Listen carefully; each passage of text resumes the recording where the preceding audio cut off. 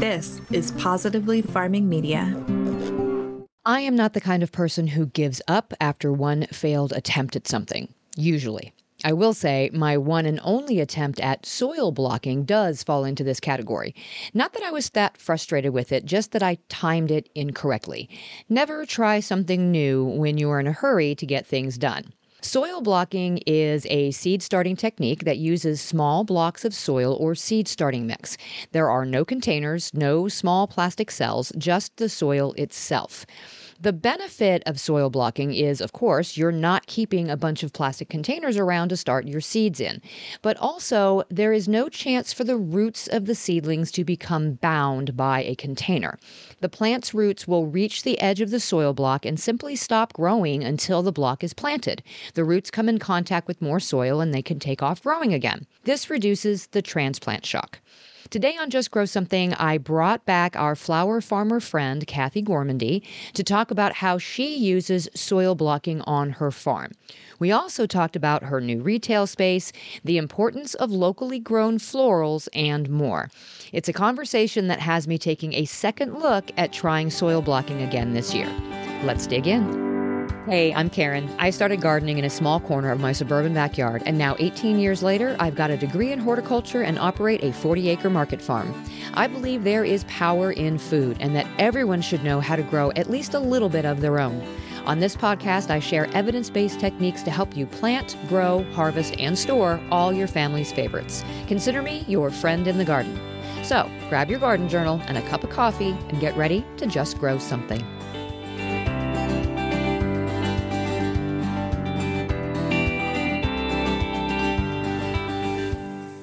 At Evernorth Health Services, we believe costs shouldn't get in the way of life-changing care, and we're doing everything in our power to make it possible. Behavioral health solutions that also keep your projections at their best? It's possible. Pharmacy benefits that benefit your bottom line? It's possible. Complex specialty care that cares about your ROI? It's possible. Because we're already doing it. All while saving businesses billions. That's Wonder made possible. Learn more at evernorth.com/wonder. Before we jump into my conversation with Kathy, I want to remind you that my garden planning course, Plan Like a Pro, is open for registration right now. Friday, February 2nd is your last chance to register and still be able to attend the first of 2 live trainings that I will be doing alongside the course.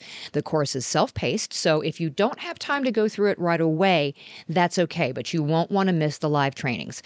Head to justgrowsomethingpodcast.com/pro to get all the details on the course. And this is also your last chance to answer the January question of the month. How do you plan your garden each year? I've gotten some great responses, and you can give me yours via the link in the show notes or just through email to grow@justgrowsomethingpodcast.com. The answers will all be featured in next week's episode, and you have until January 31st to get me your answer. So you might remember Kathy Gormandy from the episode on growing cut flowers in the home garden. I will link to that episode in the show notes. I wanted to follow up with Kathy because not only is she an excellent flower grower, and I always learn something from her, but she opened a retail store. She'd given me a little heads up that this was something she was planning quite a while ago, and I was super excited to see that she'd made that dream a reality recently. Since we last talked, you have gone crazy. Tell me about Artisanal Bloom. I'm so excited for this. Thank you. Yes, I think you have to be a little crazy to take a leap like that. But it was always something that I wanted to do, just wasn't sure when the right time was. So for the past couple of years, I've been kind of keeping my eyes open for commercial spaces, retail spaces. Our farm is in a rural area, and we have support from our local community here, but there's not a lot of people here. But we're pretty close to where a lot of people are, close, in my opinion, 30 to 45 minutes. Those people don't always like to drive 30 to 45 minutes to come to us. But some of my best retail customers are in that subset. So I was looking in areas where those people were and kind of a way to bring the flowers to them. And I always thought it'd be really great to have an environment where people can just come and be in the flowers. Kind of that same feeling that I would get when we'd have a major harvest day and I would be sitting in this room and there's just buckets and buckets and buckets full of flowers. Like you could barely even walk because there's nothing but flowers. And like, how many people actually get to experience this? Very few, but it's so joyful. And at least for me, I'm kind of weird like that. Yeah, but no, absolutely. Yes, I agree. Bring people in and say, just be in these flowers. And doesn't it make you happy? And so we found this space, and my husband was he pushed me in that direction because the space actually also has a bar in it. And so my other idea that I've been tossing around for several years was everybody has a flower bar where you get to pick by the stem and make your bouquet. But what about an actual flower bar where you can have your flowers, but you can also have your cocktails? And this place was turnkey. The bar was already there. It's in a retail shopping center. And so we said, let's try. So the shop is called Artisanal Bloom, B-L-U-M-E, and it's designed to be both a retail space and a learning space, and pretty soon, a drinking space. Can you imagine going for a class on how to arrange your own cut flower bouquets and getting to sip on cocktails made with fresh, local, edible flowers in them? I mean, how cool. I wasn't sure if South Alabama was ready for that concept because nobody here is doing anything remotely similar. But I knew if somebody else did it before I did, I was going to be really mad. So I said, you know what? Let's just do it. Let's do it. So now we have this retail outlet for our farm flowers, but also for other local growers, because, there are times when we're not growing everything that I might need to design with. And we've got some good relationships with other local farmers, and we can order wholesale if necessary. And so my contacts at the wholesaler know that I'm always the one that says, I want American grown. What do you have that's American grown? To really try to use domestic flowers, because I don't want to be your traditional flower shop that uses a lot of imports, Costa Rica and Ecuador, and flowers that have been sitting on a truck for a week. We want fresh, we want local, we want unique varieties of things that you wouldn't see anywhere else, things that might not ship well. One of my favorite things is when a customer says, oh, what is this flower? And I'm like, oh, let me tell you all about it, because I know you've never seen it before, but isn't it cool? Just really, I'm excited to have a space where people can come in, be in the flowers. And as soon as our alcohol permits get approved, hopefully later on this month, then we'll be able to serve beer and wine and champagne-based cocktails. And you can bet there's going to be some edible flowers floating in the top of all of those cocktails. Let's rewind for a second, though, and go back to what Kathy said about American-grown flowers. Oftentimes, as consumers, we're thinking about where our food is coming from, where it was grown, whether it's local or if it's been sprayed with chemicals of some sort. But flowers? We don't always think about those. Where do the flowers we buy at our florist or in the grocery store come from? Yeah, so the flower industry is huge in that way. Imports. Back in probably the 1940s and 50s, it was almost all American grown. It was very domestic. That's how flower shops worked. There were a lot of flower shops that had a garden kind of attached to it, and they would harvest from there and design with their flowers. And then just over the years, the imports have changed. Tariffs have been lifted. So now it's much cheaper to get imported flowers that are grown in other countries in conditions that we would not allow in America. And one of the reasons that they can sit so long on a truck or in a plane or in a storage facility is that they've been treated with a lot of chemicals to keep them from decaying too fast. So it does prolong their vase life, but they're not ones that I want to stick my nose into and smell. And people do it all the time because they don't know. What Kathy is talking about here is twofold. First, many commercial flowers are treated with pesticides to protect them from diseases and pests, just the same way that many commercial fruits and vegetables are grown. Florists and other professionals in the floral industry are at risk of chemical exposure due to this use of pesticides, just the same way farm workers are. If you don't want these chemicals in your foods, you likely don't want them on your cut flowers in your home. Second, there are also preservatives on florals. These are used to extend the life of the flowers. It makes sense that they'd have to use something to keep them looking fresh while they're being shipped in and then sitting on a shelf and then sitting in a vase in our house. The preservative may contain ingredients like bleach or food-grade formaldehyde. The solution is designed to slow down the evaporation of water from the flowers, which can help prolong their freshness. Now, this solution is different from the one that we typically put into the water with cut flowers. You know, those little packets that you get with the bouquet? That usually contains sugar to feed the flowers, an acidifier, usually citric acid to make the water less alkaline, and an antibacterial agent or biocide of some sort to kill off any microbes which could harm your flowers. This is usually chlorine or bromide, like what we use in spas or pools. So we're just trying to raise awareness of the local flower movement. And there are beautiful local flowers that can be grown in season in America, and a lot of people are doing it. And so because you're right, people don't even think about where their flowers come from. They're just like, oh, just flowers. But a lot of people really love, eating local food or supporting their local farmer. And this is kind of just an extension of that movement. Support your local flower farmer. A lot of the flowers that we grow are edible. I have a baker that buys our flowers to decorate her cakes with because she wants all edible things on her cake. She doesn't want to buy things that may have been treated or sprayed. So it makes it interesting to think about too. I guess that's not something that most people, ask when they're buying flowers, even from a local grower, is what do you spray? What do you use? Yeah. There's, this sort of assumption that, okay, well, if you're growing locally, you must be organic or whatever the case may be. But just like, you can't not ask your local farmer, like, okay, what do you spray? What do you use? How do you fertilize?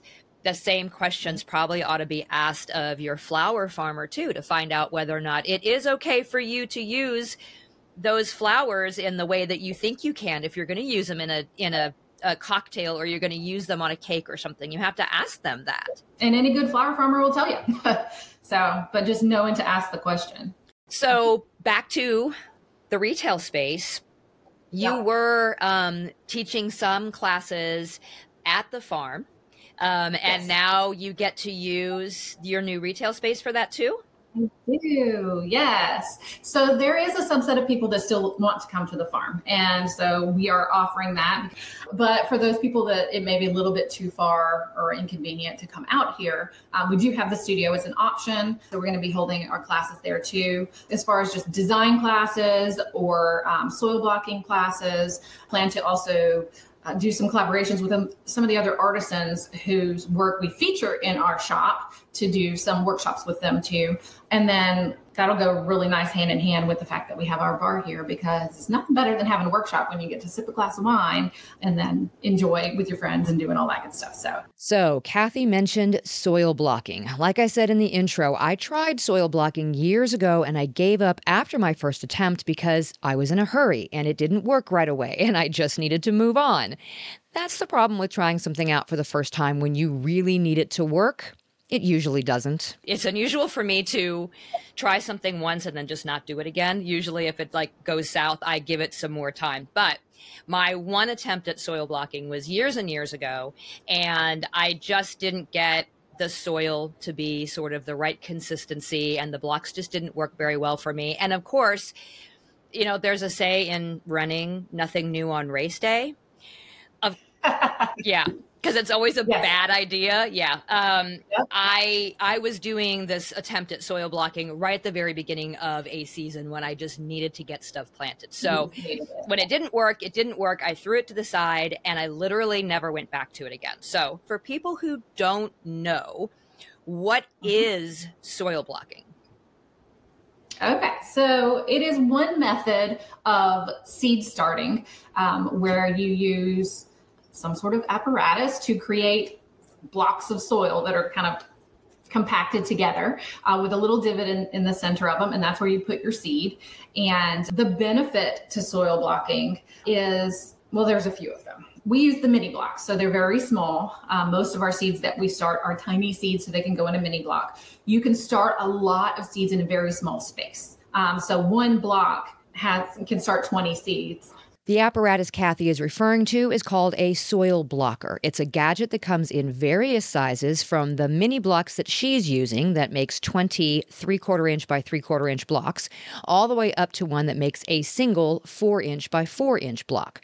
The larger blocks are designed to fit the smaller ones inside them, so you can pot them up into each other or use them to start very large seeds that don't like to be transplanted. So you can fit a lot of them into a small space, and then we start them on a heat mat. Once they germinate, they go into the grow light. I start mine indoors. So my grow light is just racks with lights inside. You can start so many on a rack, just tons and tons and tons of seedlings. So it's a space saver. I think it gets me better germination because I'm able to keep the surface evenly moist in these tiny blocks. You bottom water so you don't displace the seeds, but the small blocks take up the water pretty quickly. They're evenly moist. The germination is better than I can get if I were to just do it in cell trays. And then the other major advantage is lack of transplant shock. The roots tend to what they call air prune. So they grow to the edge of the block and then they kind of just stop. They hang out there. They don't wrap around and around and around like you would see in a cell tray that sat a little bit too long, or when you picked up the local store and you pull it out and then you have to loosen up all those roots before you can get it in the ground. Well, the loosening of the roots is causing shock to the plant. It's hard on the plant and they have to recover from that. Some plants recover fine. There are a lot of plants that don't recover well. And so most people say, oh, you can't transplant those. You have to direct seed them. And that's not necessarily the case with soil blocks. You can start in soil blocks a lot of things that would normally need to be direct sown because you don't have that risk of transplant shock. So those are a few reasons that I like to do it. And I think it's fun. There's something about getting your hands in that. I use Pro Mix and just make it to like a mud pie consistency or like wet cement, getting it in there, stamping it out, and then just putting each little seed. It's very like soothing and meditative. This idea of soil blocking was brought to the U.S. by Elliot Coleman, American farmer, author, agricultural researcher, and educator. He owns and operates Four Season Farm in Maine with his wife, author Barbara Damrosch, and he is the inspiration behind many of the tools that are sold at Johnny's Seed. He is also an author, and his Winter Harvest Handbook was actually one of the first that I read at the beginning of my market farming journey. Elliot says when they started as commercial vegetable growers in 1969, they used to grow their seedlings in wooden flats filled with potting soil. They kept a series of marker boards with dowels set at the ideal spacing for the different crops, which they would place on top of the flat to make indentations in the potting soil where each seed would go. Once the seedlings were large enough to go out in the field, they would cut the flats into cubes, each cube containing one plant, like cutting a tray of brownies, and then transplant the individual blocks. Very effective. On a trip to visit some European farms in 1976, Elliot saw farmers using soil blocks. These blocks looked just like what he was transplanting out into the field, but they were created before the plants were even seeded. The blocks they were using were pretty large, so Elliot convinced a British manufacturer to make a mini model for germination purposes, and to make similarly sized pins to poke holes in the tops of the larger blocks, so the germinated seedlings could quickly be potted up, the square block into the square hole. This was now a complete seedling starting system. The key to most of this, though, is to get the potting soil consistency right, which is what I struggled with the one and only time that I tried this system. The original mix from Elliot recommended a specific blend of peat moss, compost, garden soil, sand or perlite, fertilizer, and lime. I got it completely wrong, and my blocks never really came together. So are you using the Pro Mix actual potting soil, or are you using the seed starting mix? So I'm using the actual potting soil, the organic potting soil. I sift it because it's a little chunky for these tiny mini blocks. If you were doing larger blocks, like say if you were starting bigger seeds like tomatoes or peppers, you would want to use a larger soil block. Then the chunkiness probably wouldn't be an issue. But we sift it to make it more fine so that it doesn't clog up our mini blocker. And then you're taking it and you're making it how damp of a consistency is it when you are wet? It's like wet cement. So I get it pretty moist, and then I fill my blocker, and some people just scoop their blocker up and just plug it down, but I like to go in with my fingers and make sure I feel like all of my cells are evenly filled, because sometimes the corners don't always get that way. So I just plug it down on my tray and then I go, ta-da, yay. And then I move on to the next one, and it's gratifying. Okay, so maybe I've been overthinking the whole starter soil thing. I use Pro Mix for all my seedlings, so why should I not try it for soil blocking? Yeah, there's so many recipes out there. And I don't know that there's any one right way. You kind of just have to figure out what way you like. I think the convenience of the Pro Mix is it for me. And then we just sift out the chunks. And then some recipes will say you can add different amendments like green sand and rock phosphate. In the past, I've not done that. I've just done straight Pro Mix, and it worked just fine. But with my soil test this past year, it suggested that I need a couple of those minerals. I said, you know what? Green sand and rock phosphate, they're going in my soil blocks. So then they go in my field. And that's the way that I can amend my soil without actually having to go out to the field and amend my soil.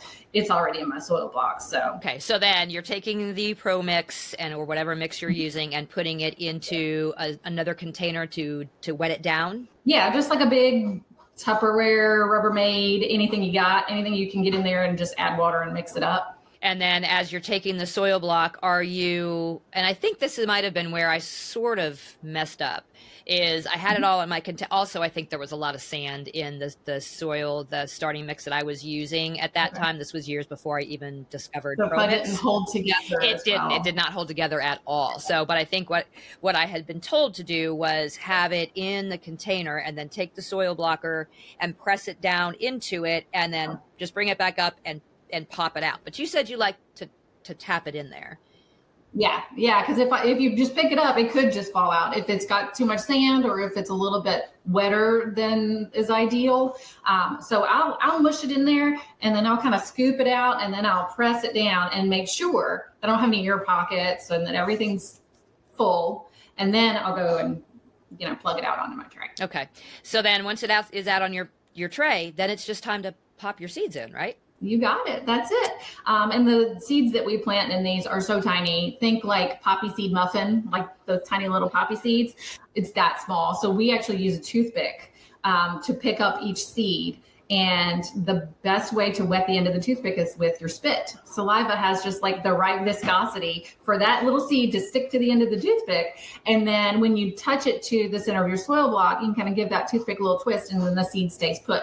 You don't have to bury the seeds. All they have to do is have good soil contact with the surface of your soil block. Once you've got them sort of planted and or seeded and they're in their little container, how about water? How frequently are you watering? You're immediately putting it on the heat mat, I'm assuming. Yeah. So because you're planting them right after you make them, the blocks are still pretty moist. So you don't actually have to water them until they germinate. An optional step, but that I really like to do, is to sprinkle vermiculite over the top.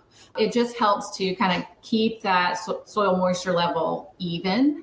I call it sprinkling the fairy dust. So when we have a class, I'm like, all right, it's time to sprinkle your fairy dust. And then everybody sprinkles the top of their little soil block tray. And then I like to cover it. I use plastic wrap because it's on hand and everybody has it and it's easy. Lisa Mason-Ziegler suggests using wide weave burlap. You don't want to use a lot of plastics. That's another good option. You have to watch it though, because once germination starts, if you let it go too long, those little seedlings can kind of go in between the weaves of the burlap, and then you go to take the burlap off and you can rip your seedlings out. So that's the downside. You got to pay attention. With the plastic wrap, you also have to pay attention because once you have that first sign of germination, the plastic needs to come off, or else it's going to stay too damp and you're going to get dampening off and everything's going to die. So as long as you're kind of babysitting them, watching them every day, like on our Snapdragons, we do our vermiculite, we do our plastic wrap, it goes on the heat mat. By about day 3 or 4, the first little tiny signs of germination are showing, and plastic comes off. And from there, then we bottom water. We just pour a little water into the bottom of the tray, let it all soak up, give it about 5 minutes. If there's still water left, then we pour that excess water out because we don't want it to stay soggy. But if it's soaked up like in 30 seconds and there was no water left, it needs more water. So you pour it in, let it sit, and then pour out the excess, and that's enough. Once a day, just once a day watering on that. It goes under the lights once we have 50% germination. So when half of those blocks got something going on, even if it's a little something, then it comes off of the heat and under the lights, and you want the lights to be really close. 2 inches 3 inches max. If it's further away than that, then your plants get leggy because they're stretching to reach for the light. And leggy plants are not healthy plants. They tend to get floppy and fall over and not do well. We want short, stocky plants. So I say keep the lights low so your plants can be short and stocky. And then as the plants get a little taller, you can raise the lights up a little bit at a time. And then probably about 4 weeks or so, in the case of snapdragons, they're ready to start hardening off.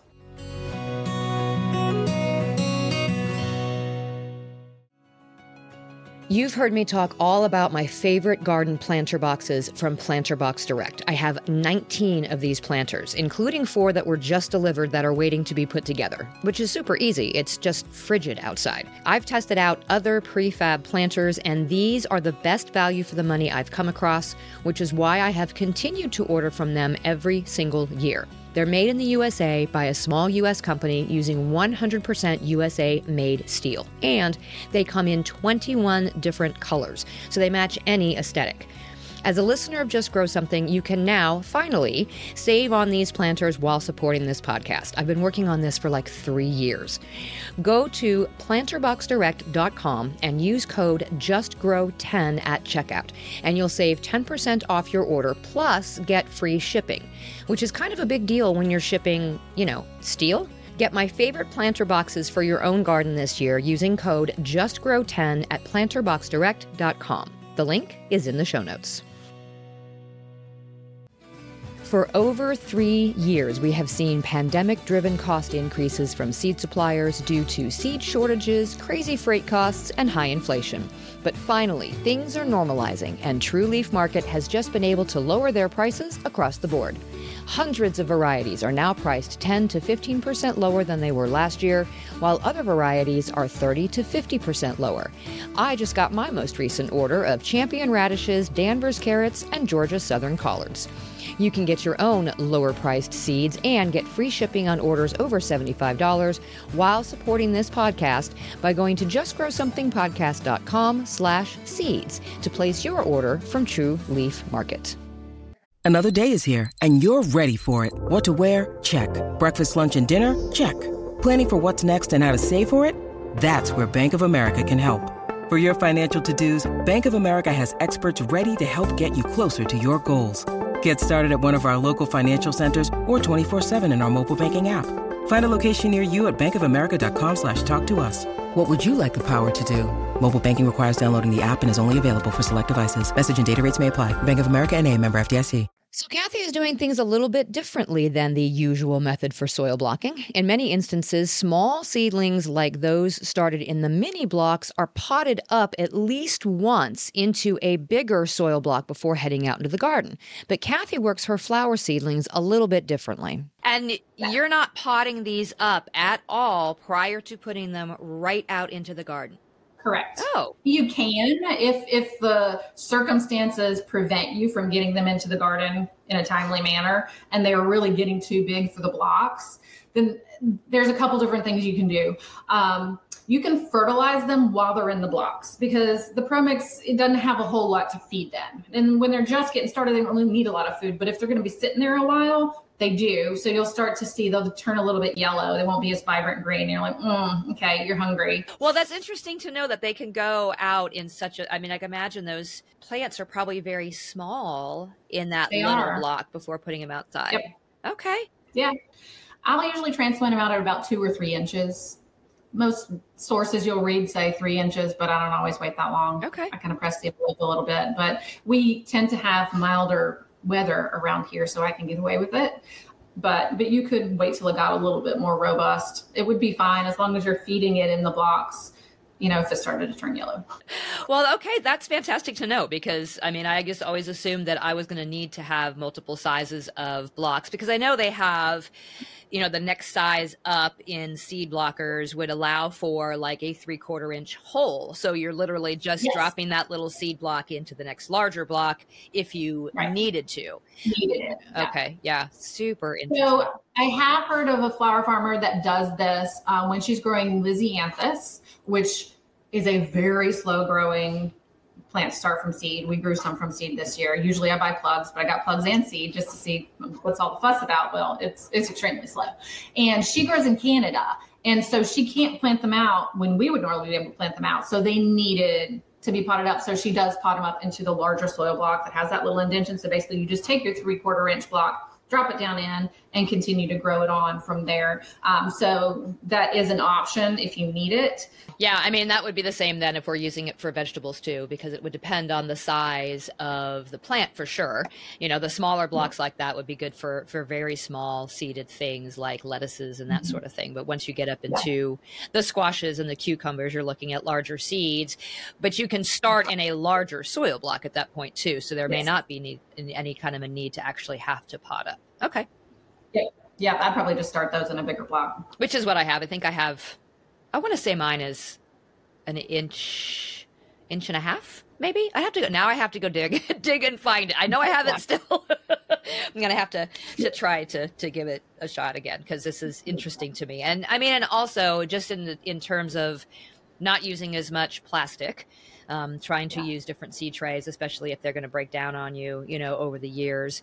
And I like the idea of the air pruning of the roots. There's a lot less transplant shock when it comes to that. So, and the space saving aspect of it. I mean, how many home gardeners are trying to start seeds, in their house, and you don't have that much room to be able to do it. I'm starting thousands of seeds and they're in my basement, and I don't have the room to start like all my brassicas and then move into all of my tomatoes, because there's that overlap and I'm running out of space. So the brassicas are going out way earlier into the greenhouse than they're supposed to. So I like the idea of the space saving thing.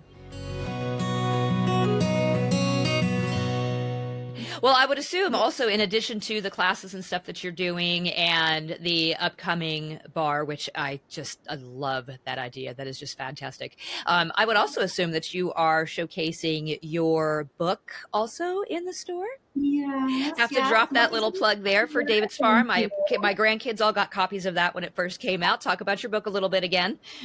Yeah, so I wrote a children's book that was inspired by my little one kind of just growing up in the field with me, getting his hands dirty, learning about soil and what it takes to make healthy soil, as far as compost and chicken manure for fertilizer, and then planting the seed and tending the seed and watching it grow all the way to harvest, and then being able to enjoy that with your family, your community, kind of just the nuts and bolts of why we do what we do, but from a child's eyes. And it really was just meant to kind of encourage the little ones to get outside, or to encourage the big ones to take their little ones outside and let them be in the garden and explore and just kind of see all of that magic through their eyes, and teach them a little bit of something, because that's where it starts.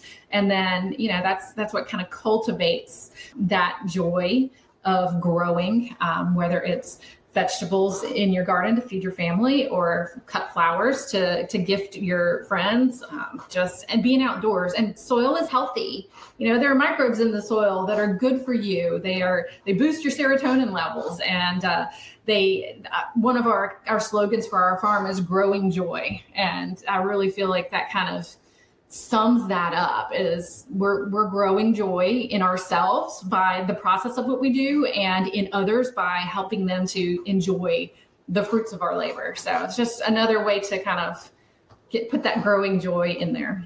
I love it. And so they can find it at your shop. They can find it online and on Amazon still as well? Yes. Yep. Thank you for this. I love this conversation. Where can people find you and follow you and see everything that's going on with the farm and with the shop and your classes and everything else? Give me all the details. Sure. So we're on Instagram at PK Farm Flowers. We're on Facebook, Artisanal Bloom by P&K Farms. It's BLUME, the German spelling. Let's see, we've got websites for the farm and for the studio. So www.artisanalbloom.com for the studio, and www.pkfarmlife for the farm. So you can kind of tune in to see a little bit of everything. And I do kind of like to try to show, the back end of things, what we're doing here, the getting dirty, the not so pretty. We don't show all the not so pretty, we do, give it our highlight reel, but I like people to know what it takes to get them their flowers. So they really have an understanding and appreciation for local flowers and to build that community. I always like to say flower friends are the best friends.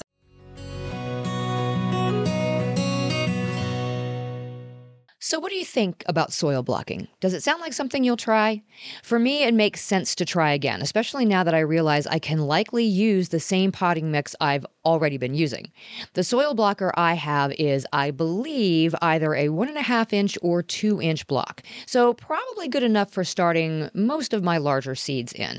I may consider getting a smaller one for my little seeds like tomatoes and potting them up into my larger blocks, but we'll see. I just think it really will take up less space, use less soil, and help eliminate a little bit of transplant shock so my seedlings will take off even faster in the garden. I may try some side-by-side comparisons this year to see. If you opt to try soil blocking, let me know. I would love to see your progress. Until next time, my gardening friends, keep on cultivating that dream garden, and we'll talk again soon. Thanks for listening to another episode of the Just Grow Something podcast. For more information about today's topic and to find all the ways you can get in touch with me or support the show, go to justgrowsomethingpodcast.com. I usually do fish emulsion like once a week if it needs it. The downside is it stinks. And when you're growing indoors, the first time that happened, I walked inside. I'm like, what smells so awful? Did somebody forget to take out the trash? Like, did the dog have an accident? What is going on? And then I said, oh my gosh, I fertilized with fish emulsion. Yeah, that's like my greenhouse in the spring, and I go through, and it's oh my gosh. I mean, the whole place is it is. Especially you get the sun coming, and all of a sudden you walk in, and it just smacks you in the face. A friend of mine that took my soil blocking class this past year just called me up yesterday. She said, okay, my husband's in. We're tilling up 4 20-foot rows in our backyard because she was just planting in like small raised beds. I said, ha, we got you. This is how it starts. Oh, and I have to tell you, when I said I needed to move someplace further south, you're like, come on down. The water's, 5 minutes away. My husband was online this morning looking at property in Alabama. Okay, I don't know. I'm like looking at him going, I know you're hating this cold right now and you're feeling a little antsy, but Alabama, huh? He goes, well, I couldn't believe it. Well, wait till our cold snap moves through. 19 in Alabama. I guess that'd probably look better than -4 where you are, but yes. Until next time, my gardening friends, keep learning and keep growing.